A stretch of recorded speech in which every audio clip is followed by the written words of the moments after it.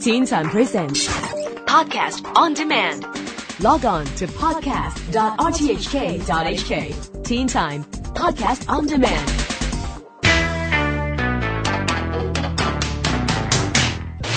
This is the Teen Time Science Blog. I'm Neil Chase.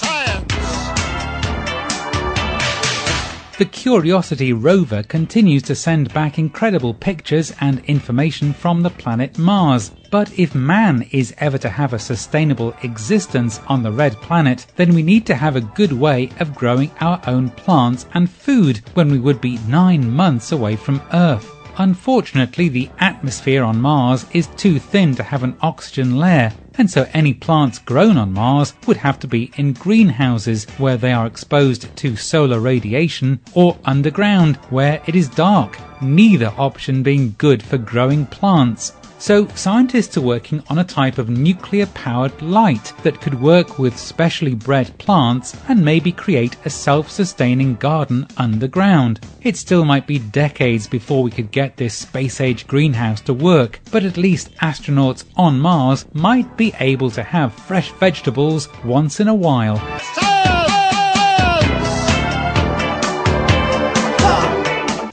Malaria is still one of the most devastating diseases in underdeveloped countries. The disease kills around 500,000 people every year. But even though we have developed drugs to combat the disease and the mosquitoes that carry it, the disease has become resistant to those drugs. But now tests are underway in Australia and South Africa on a new type of anti-malaria drug that is claimed will work on all strains of malaria and that the disease will not become resistant to the drug either. So far, the success has only been seen in animals, but trials on humans will begin next year. If the new drug does work, and if it can be produced cheaply, then it could save hundreds of thousands of lives every year.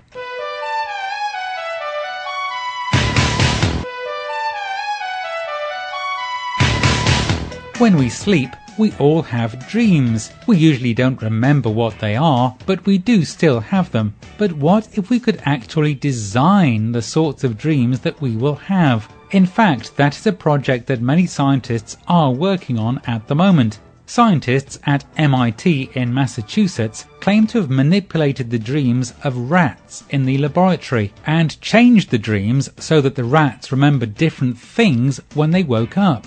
The process involved monitoring the rat's brain activity during the day and again at night and manipulating those brain waves to different patterns.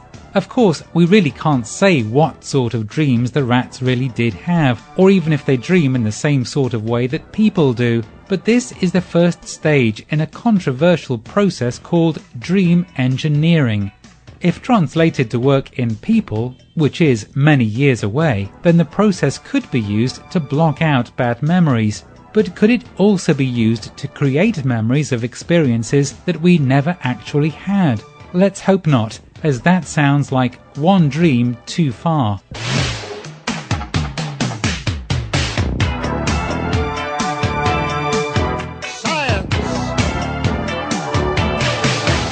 Meanwhile, one much less controversial and far more helpful development has just seen the first bionic eye tested by a person in Australia. The artificial eye was implanted into somebody who was blind, and although that person couldn't see normally with the new eye, she could see areas of light and dark. That in itself may not sound very impressive, but to design an artificial eye that can be connected to the existing nerves in the head, and for it to work at all, is a huge achievement.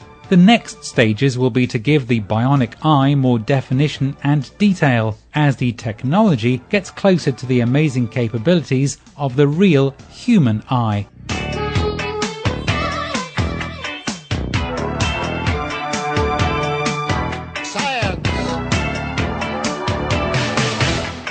Robots around the world are definitely getting smarter and faster. A company in Boston, United States, is continuing to develop a robot that runs really fast. They call it the cheetah robot and looks a bit like a regular cheetah in Africa.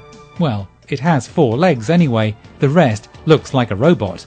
Up until recently, the highest speed that the robot achieved on the treadmill was about 29 kilometers per hour. But now the designers have gotten the speed up to around 45 kilometers per hour.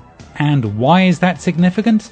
Well, that now makes the robot able to run faster than the fastest human on the planet, Usain Bolt, the man who won the 100-meter sprint at the Summer Olympics. At the moment, the robot has only run on the treadmill and not out in the open, but the designers promised that will be the next step. And then, who knows, maybe one day we'll have the Robot Olympics. And that's it for the Teen Time Science blog for another week. I'm Neil Chase, and I'll be back again next week with more from the science world.